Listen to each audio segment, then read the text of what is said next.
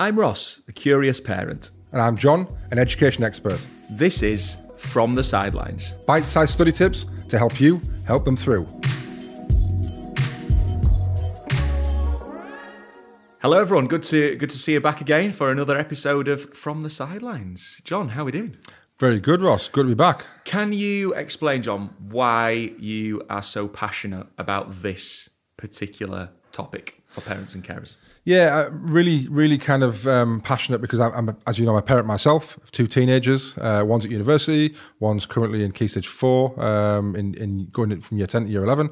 And really passionate, I suppose. I've been a teacher myself and a school leader, speaking to lots of parents who ask, how can they really help at home?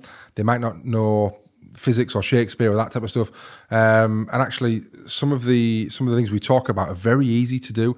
And it's about, hopefully giving people an insight into how they can help at home. And certainly what we're going to talk about today is one of what I think my favourite and go-to resources as a parent and also as a teacher if I'm advising people that can really help students, children or adults anyway, at any age, learn something and really learn it in a concrete kind of way that it will always be with you.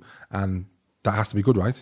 That's what we're in the business of doing as teachers, and we want as parents, we want our children to learn that, understand it, and be able to recall it at a future date. So hopefully, what we're going to talk about today is a almost a fail-safe way, if I would put my neck on it, to learn something. The famous quote there. We'll take that and use that wisely. So it's flashcards. That's correct. I'm pretty sure a lot of people have heard of flashcards. Okay, I know myself. I use flashcards. Yeah. And I know a lot of young people that use flashcards. What are they, John? Okay, so if people have listened to a previous episode where we've talked about retrieval practice and memory and how we have to do something with the information to make it stick in our brains rather than just rereading things. So flashcards is a great way to do that. So almost. This is hand in hand with the retrieval practice episode. That kind of flashcards are a great tool to do the retrieval practice, okay? And pretty simply, what they are is a question on one side and an answer on the other. Yeah. And it's that simple. And the whole idea is that your child then reads the question and has to answer the question before they flip it round. So again, it creates that kind of physical act of having to challenge them to come up with an answer, and their brain has to do something rather than just reading things that they think they remember. So yeah, very simple, but very effective. And as John mentioned there, a previous episode, retrieval practice covers the notion of learning in terms of the physical element to it really effectively. So if you haven't watched that, do take a look, just to give you a bit more of an understanding of what we're talking about explicitly there. I've seen some pre-populated flashcards from our key supporting partner Collins, for example, around lots of topics, Romeo and Juliet, etc. So from a pre-populated perspective, is that what we need to do then as parents and carers? Is that kind of where we need to be heading? Well, we can, but you don't have to. Okay. So there's two ways to do it. The pre-populated cards, like you mentioned, are great. They're very well organised. They link perfectly to the revision guides. If you've got revision guides from Collins at home, so you've therefore got the right questions that link to the right topics, all that kind of stuff. They've got certain things on where you can learn specific key language that test you on the certain thing. So they're all very, very well done. However, we always want to make sure we are promoting things that also don't cost any money as well. So you don't have to do that. You can make your own. And as I said right at the start of this, when you asked what are they, I literally said it was a card, or it could be a piece of paper with one question on, with an answer on the other side. So anybody can make their own flashcards. You don't have to go out and buy them. There's a nicety sometimes to have them all pre-prepared and to have them all, in the right colours that link back to revision guides. But equally, there's also a real learning advantage to making your own, because you've then got to know what questions to ask yourself, and you've therefore got to go through all the information and find the answers and write it down. And if we go back to a previous episode on retrieval, where I talked about the physical act of retrieval, actually creating your own flashcards is part of the learning process itself, isn't it? You have to understand what you have to learn, find the questions, find the answers, write it down. So all of that, again, is learning by stealth. You don't even think you're learning, but by just creating them, you are doing it. So two ways to do it. Entirely up to parents how they want to do it, or a mixture. But, both is great. So parents and carers listening to this now, at home thinking, I'm going to create some flashcards or support my child with creating flashcards as a key tool. Mm-hmm. Can you take us through the steps of how you would do it most effective? Absolutely. So to begin with, either card or paper. Doesn't really matter. But obviously, if you've got some card, they're probably going to be a bit more hard-wearing than just normal A4 printer paper. But it can be as simple as A4 printer paper, and you cut with some scissors, a normal kind of like a credit card style, or a bit more than a credit card, in terms of like a business card type, potentially. And you've then got a series of cards. So there you've got your flashcards already.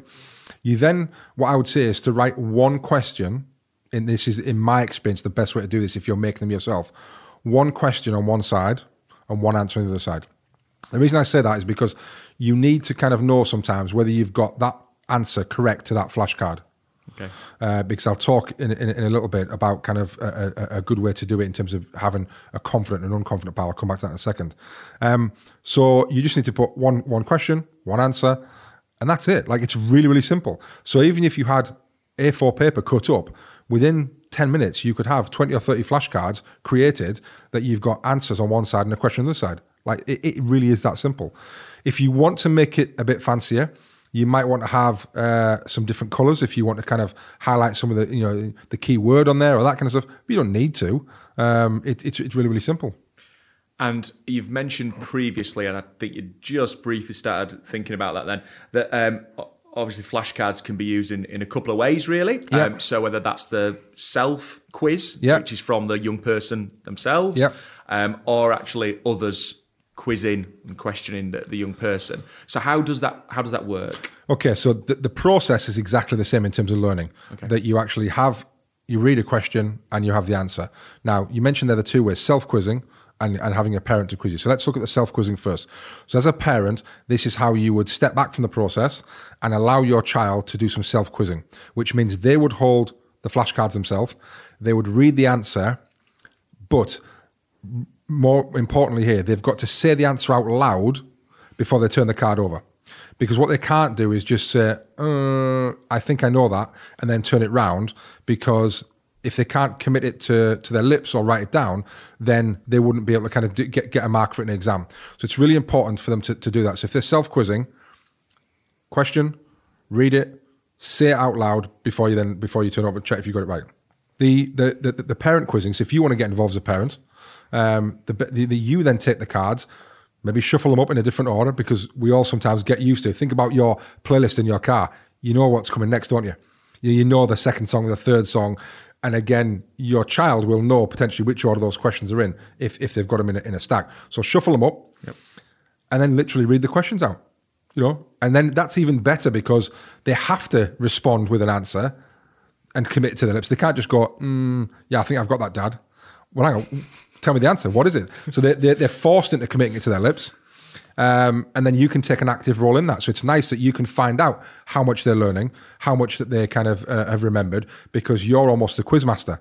And it creates a nice little atmosphere where you can get involved. Again, it's low stakes. You're not writing down how many they've got right, how many they've got wrong. It's just a nice, easy way of, right, come on, let's have 5 minutes of some retrieval. Pass me your flashcards. We'll go through it together. And again, that even just me saying it out loud there as a parent, let's go through it together. Feels nice, doesn't it? It feels supportive. Yeah. Rather than go upstairs, you've got to learn this on your own. Yeah. Like, we'll do this together. We're in it together. And I think that's really nice and comforting and supportive for our children to hear that we're there with them and we're there together. Yeah. And from from my point of view, I think as well, when you break down information into one question and answer per card, that seems much more manageable than an A4 revision note, with loads of information on there. So I think everything around that becomes more manageable, doesn't it, for both the parent and carer and also for the young person? Absolutely. It makes it feel easy. It makes it feel simple. And like I say, whether you've got pre-populated cards that might have 2 or 3 different questions on related to different areas of the revision guide that you've been working through, you might find that really useful. You might find equally useful to create your own. So however you do that, again, it's the act of doing it that makes a difference. And once we've nailed the flashcards and that process, how how do we take it to the next level and become a flashcards master, let's call it?